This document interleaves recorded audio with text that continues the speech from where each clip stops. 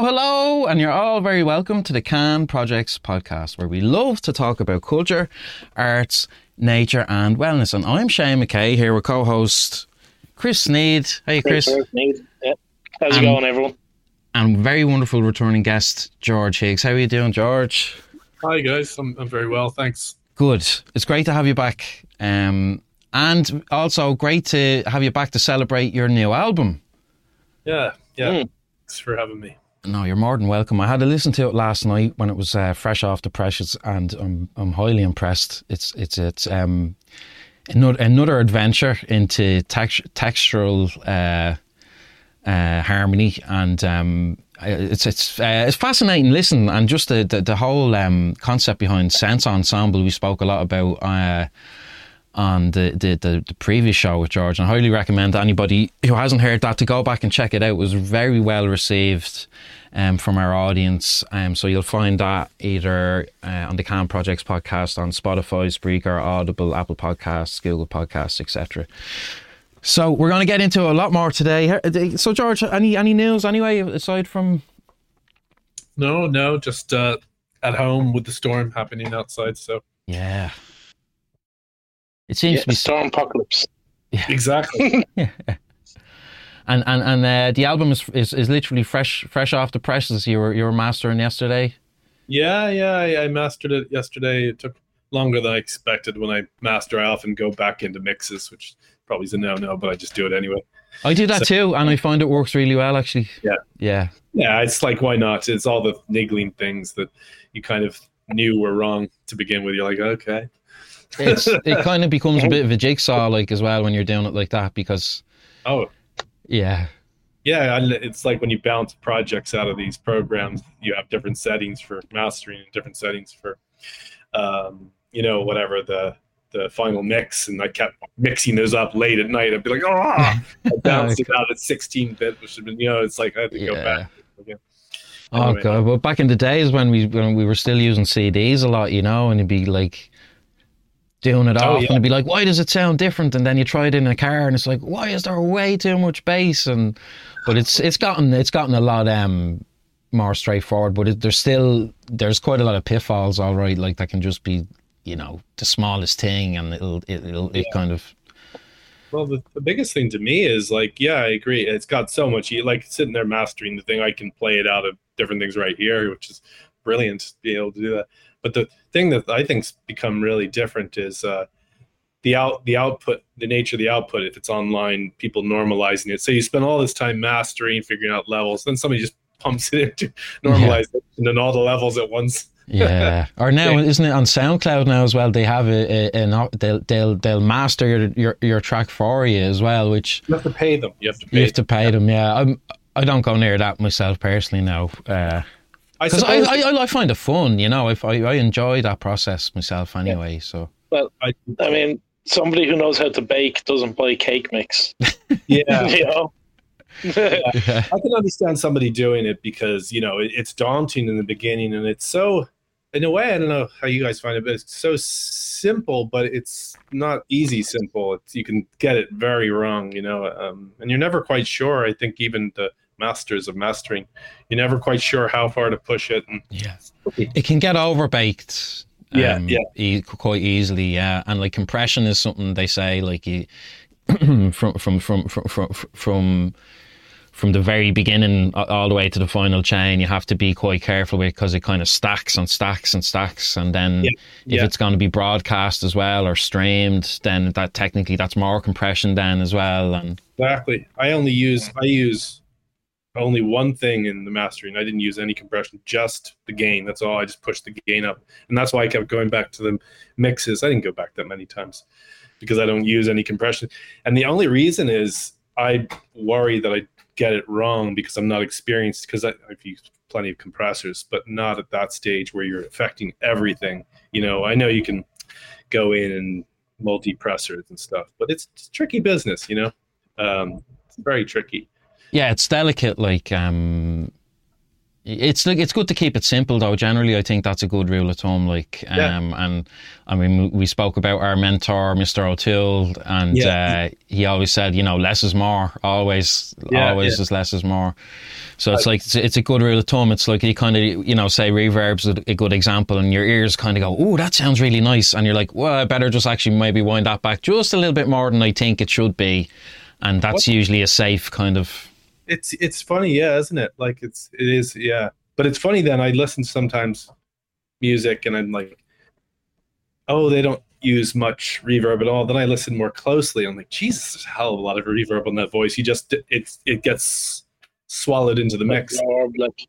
I know. So when you hear people like Phil Spector, which I think he overused reverb, that's my take. I'm just not into that sound, but a lot of people are.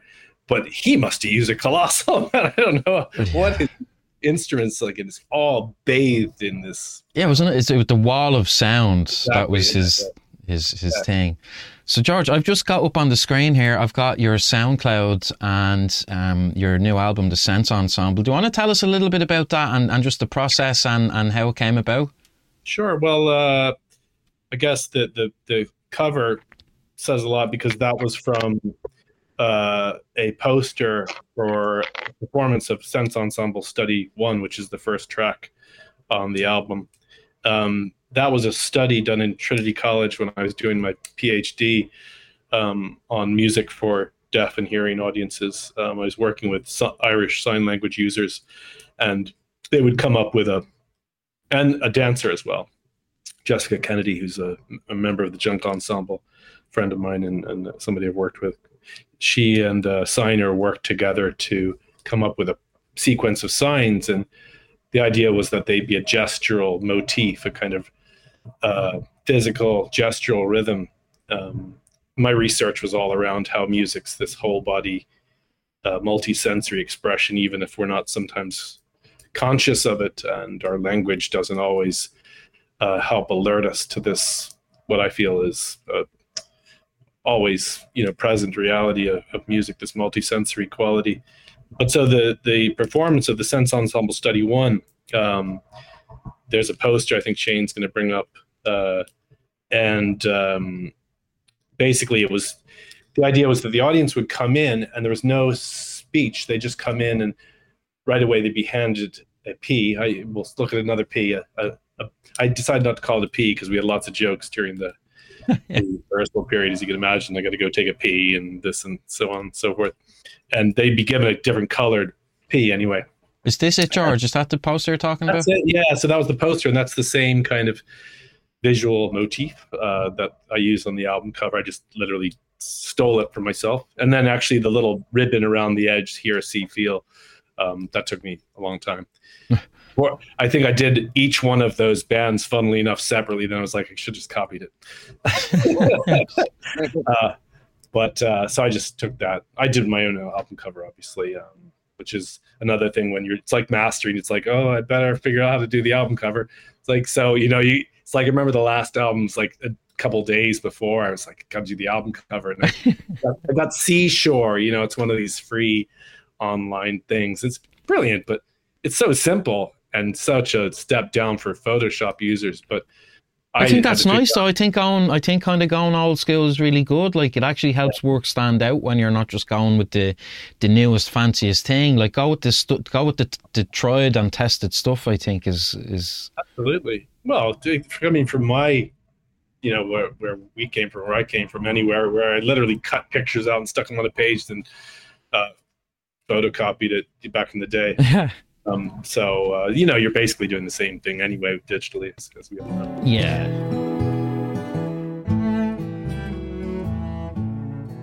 And you're all very welcome to the Can Projects podcast, where we love to talk about culture, arts, nature and wellness. And today we have an absolute treat in store for you, as you already know, with George Higgs Charles, who's in with us today to especially celebrate his new album, The Sense Ensemble. And we're getting into all of that, and you can find it on SoundCloud. You can learn more about George Higgs Charles on his website, georgehiggs.com. That's HIGGS.com.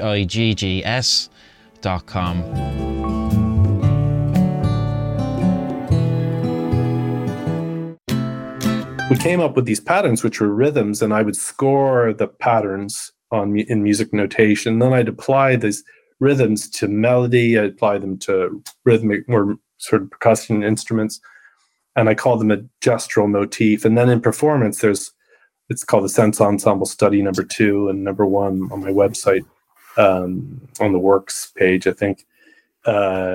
We did these performances where the sign language users would execute the signs and the audience would imitate them. Again, this participative kind of experience. And we used smoke ring cannons as well. Oh, cool. You could smell the smoke as well. It was vanilla scented. Yeah, brilliant. So, wow. That was they are called them experiments and studies, and that's what they are. On the album, to get back to that, I include those Sense Ensemble studies, the 3 of them, and also some new work that the Arts Council funded this year, working again with Irish Sign Language users. This time they came up with, that's the album cover, working album cover,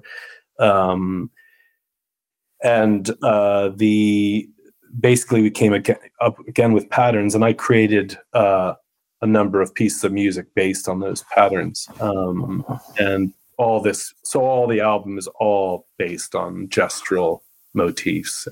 But again, like, what I find really interesting, and somebody could say, "Hey George, I listened to your album, but it just sounds like a bunch of songs." That's really a fair point. Absolutely, 100%. And that's what's important to understand, is like, all I want to do, I'm not reinventing the wheel or inventing anything. I'm just identifying something that's like anybody that was always there. It's just a fact to me that music's multisensory. But sadly, we lack the awareness of that. We've always concentrated on the aural, the heard experience, which is great. Don't get me wrong. I'm not knocking it. But I just think that we lack the vocabulary, we lack the words to even talk about this. So when I was writing my thesis, that was the hardest thing. It's like, so how do you talk about this stuff? And everything, when you get deeper and deeper into it, they talk about musical gestures. I mean, the conductor's activity is extremely musical. And eye contact as well, and body language, and it's always there. You're right. It's always been there, really. Actually, you're right. Yeah.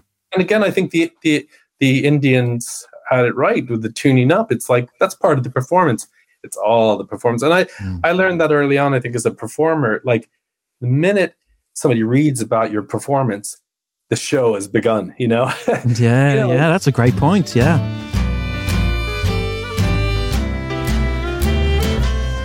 So anyway, so we did that performance. People would come in and they'd be taught a gesture at the door, one of 4 gestures, given a colored P, and they'd sit in a section that had a flag with the same color P as their P, and they'd sit there, 4 audience sections, 4 signs, a sign per section, and then the signer came in, and this kind of pulsating rhythm was going through. And actually, that was the first thing I had on Sense Ensemble Study 1 on the track when I first started recording back in whenever it was May.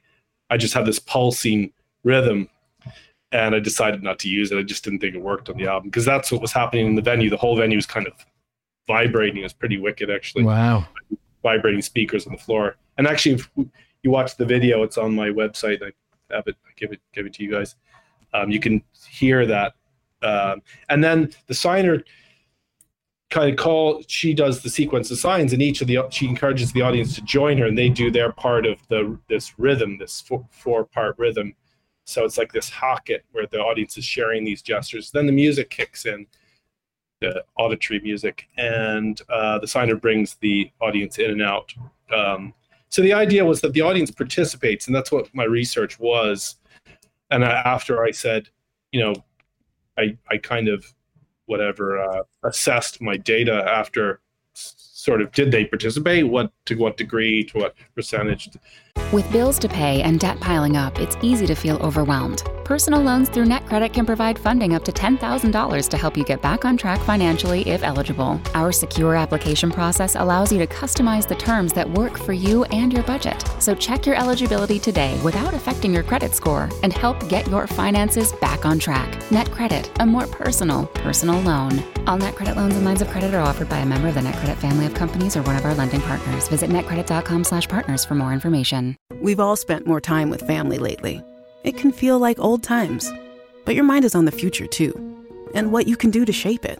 At Sandy Spring Bank, we work with clients to help them grow and protect their money with wealth management, trust services, and insurance, so they can enjoy today and ultimately pass along their wealth. We believe real banking is a conversation. Let's talk about your dreams. Visit sandyspringbank.com/wealth. Wealth and insurance products are not FDIC insured, not guaranteed, and may lose value. And that was the participation. Is this George on screen? Is this what you're talking about? That's the audience participant? That's from Sense Ensemble Study 2, but it's the same idea. So may as well, that's fine to show that. Yeah, and that's exactly what it is. We were teaching the audience the signs, then another signer brought them in and out.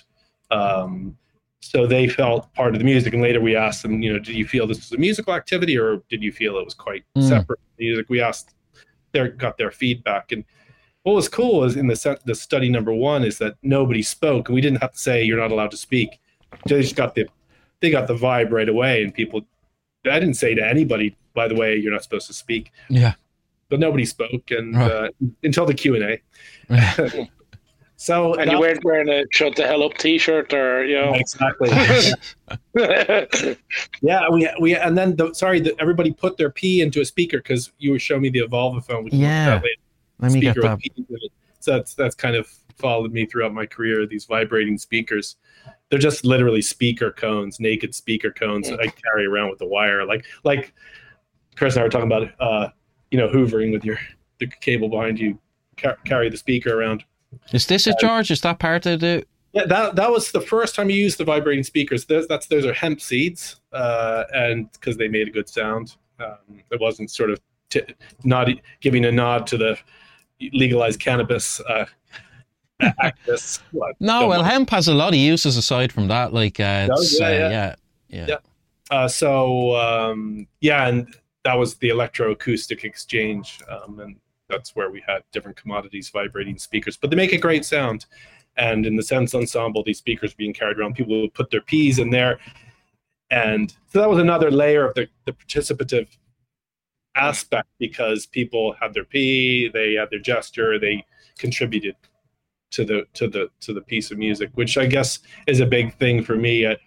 And quite apart from the whole body multisensory aspect, I think participation is a big thing for me. I mean, I do a lot of arts participation work, and I get funding for that kind of work. Actually, at a few shows, I've done a thing with a speaker as well. Oh, really? Where I put cling film on it, and then I put like a non-Newtonian fluid in it, like custard. Yes. And the bass makes it dance and bounce about the place. That's really cool. Yeah. That's amazing. Yeah, that goes into, you've done similar stuff, George. With I know it as cymatics or kymatics, but you know under another term. I can't remember it now. Chladni plates. Yeah. That was the guy that first kind of studied them. Yeah, Chladni. Just where you know yourself, where a guy I worked with, the guy who was my supervisor for my PhD, and a good friend of mine, Dermot Furlong. He's one of these people that should have a statue made to him, because he's such an amazing person. But he used to work with Loudon guitars. Maybe I told you this in the last one. They used tea leaves they had like a very specific vibrating, linear actuator, and figured out where on the soundboard it was lacking resonance, using tea leaves. Yeah, well, I did a similar thing when I first came across that with tea leaves, but just with a bower on. And as long as the skin was kind of like, it was like the right tension, like you might have, if it was too tight, you'd have to just dampen it down a little bit.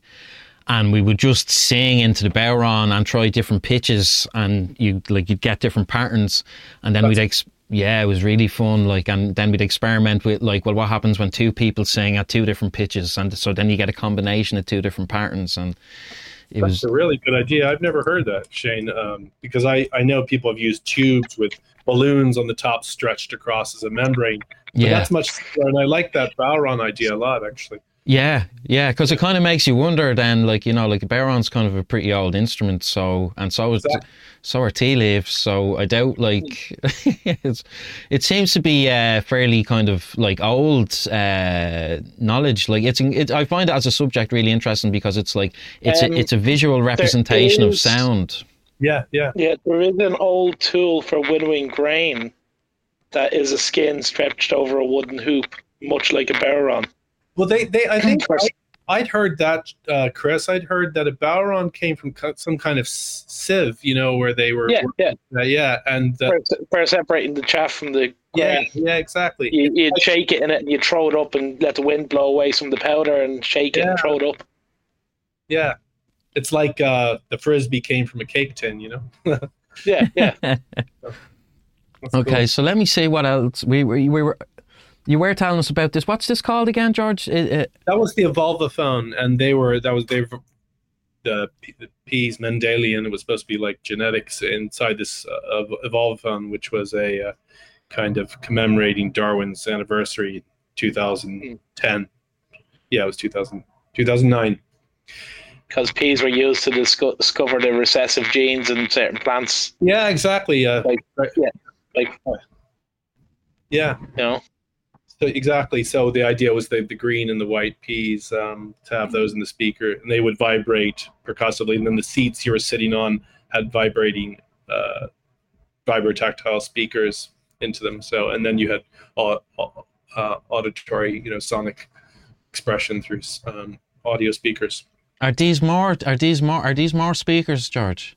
Those are more speakers. Yeah. That was called Storm in a Teacup, and it was actually my son Liam, who's now 15 and taller than I am. His mother was pregnant with Liam. We didn't know it was going to be a boy, actually. Maybe Liam was born by the time the performance came around. Anyway, I got a recording. I went into get the ultrasound. And I asked the GP, could I get an audio output the time before. She said, yeah, bring your stuff in next week or next month or whenever we went back. And I got a recording of the heartbeat, and I put it into this piece called Storm in a Teacup, which was a scored piece of music with piano, and then the heartbeat kind of comes in and out. I processed it or chopped it up and made a rhythm out of it. And then so people would come in, and actually, it's my ex-wife now, Sarah. Her mother is a potter, and so she made these little teacups with a hole in the side so I could feed a wire out, and people would come in to the performance. And my son Noah, I should have sent you the picture. Noah and I are sitting there, and I'll find it in a second. It's people are sitting, they have their teacups, and they put their teacups to their ears, and they listen. So Noah and I just sit there. We can't hear anything, you know. Sit there. Okay, well, look, I tell you what, we're gonna earphones. We're gonna take a very quick 2-minute bumper break. And George, so if there was a file or something you wanted to dig up there, sure, you could do that now. And we're just gonna take a very, very quick short break, and we'll be back in 2 minutes, guys. So stay tuned. We'll be back very shortly. You're all very welcome to the Can Projects podcast, where we love to talk about culture, arts, nature and wellness. And today we have an absolute treat in store for you, as you already know, with George Higgs Charles, who's in with us today to especially celebrate his new album, The Sense Ensemble. And we're getting into all of that, and you can find it on SoundCloud. You can learn more about George Higgs Charles on his website, GeorgeHiggs.com. That's HIGGS.com.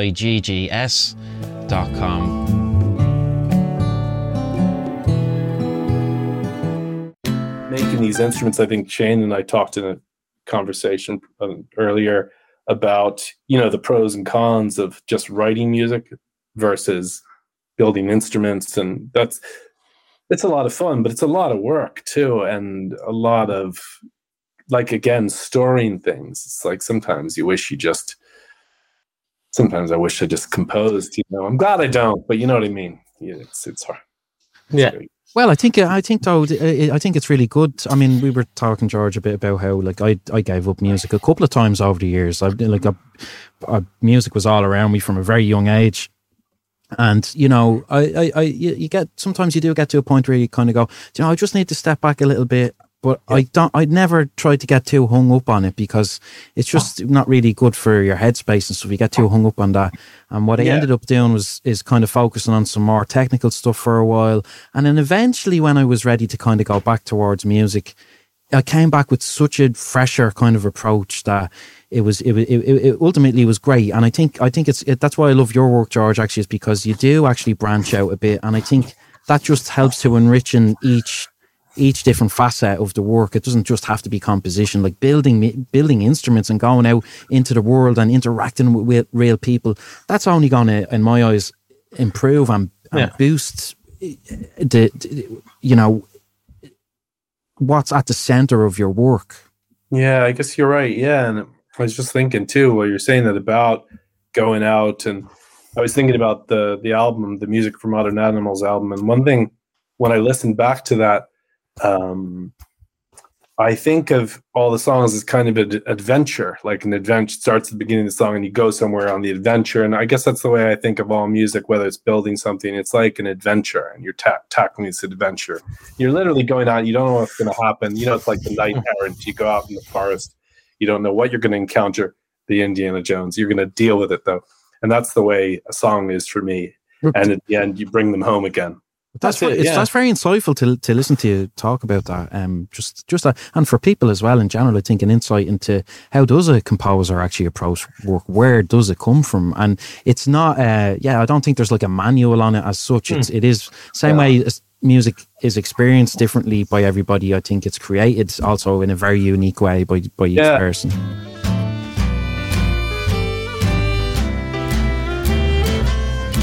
And if you'd like to get in touch with Can Projects, you can email us at canprojects.info@gmail.com, and you can find our podcast on Spotify, Spreaker, Audible, Apple Podcasts, Google Podcasts. I think we're on Podbean now, apparently, and lots of the usual spots. And you'll find some video clips on YouTube. And if you'd like to get involved in the conversation publicly, if you're brave enough, you can do so over on Twitter, in the Twitterverse. Not that you'll get any grief from us, but it is a bit of a Wild West scene out there. So join us at the Can Projects.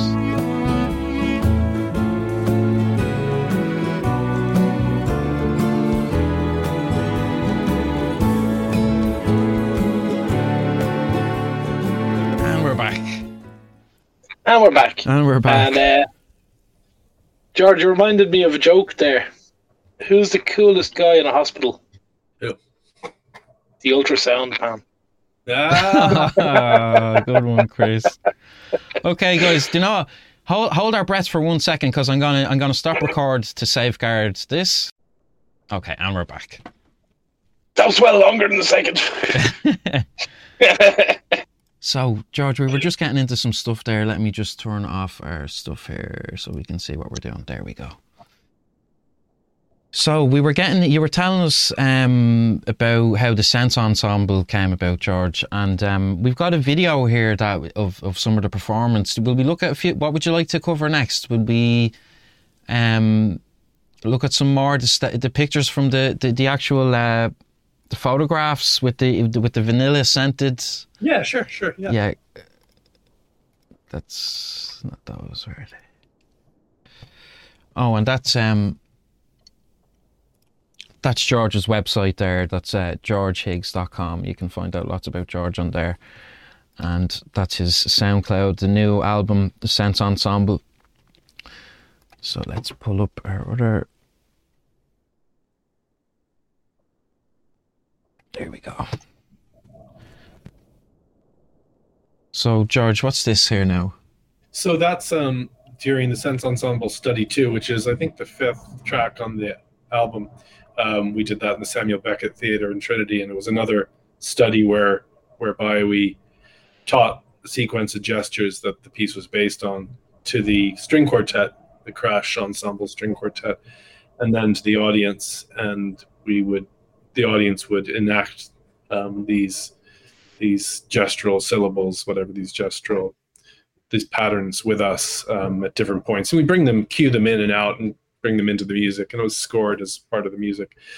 And so on the album, I have a reworking of what the string quartet was playing. I actually used to play on that piano behind me, which is a player piano. I think maybe I told you in the last podcast.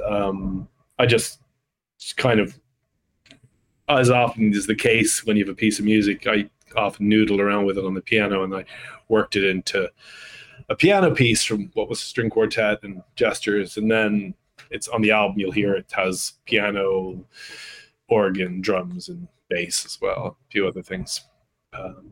So that's one thing I should say. Those sense ensemble pieces, study 1, 2, and 3, were all originally used as studies for my PhD research into multisensory composition, but they're really reworkings of those pieces. So those pictures are of the performance, the original performance, which was this experimental performance study, which was quite different from the music, that's on the album. But, what can you do? It's like when you film a play, it's always good to make it a new thing. Yeah, like, exactly, you're right. Exactly. And that was the first part of our most recent show with composer, musician, artist, poet, Renaissance man, George Higgs Charles, who has just come out with his second album, The Sense Ensemble, and you can find that over on SoundCloud. And if you'd like to learn more about George's work, which I highly encourage you to go and check out, it's a very inspiring body of work George has. You can find more about George on www.georgehiggs.com. That's Higgs, and the Sense Ensemble album is over there on SoundCloud. We'll have more from George Higgs soon. Stay tuned.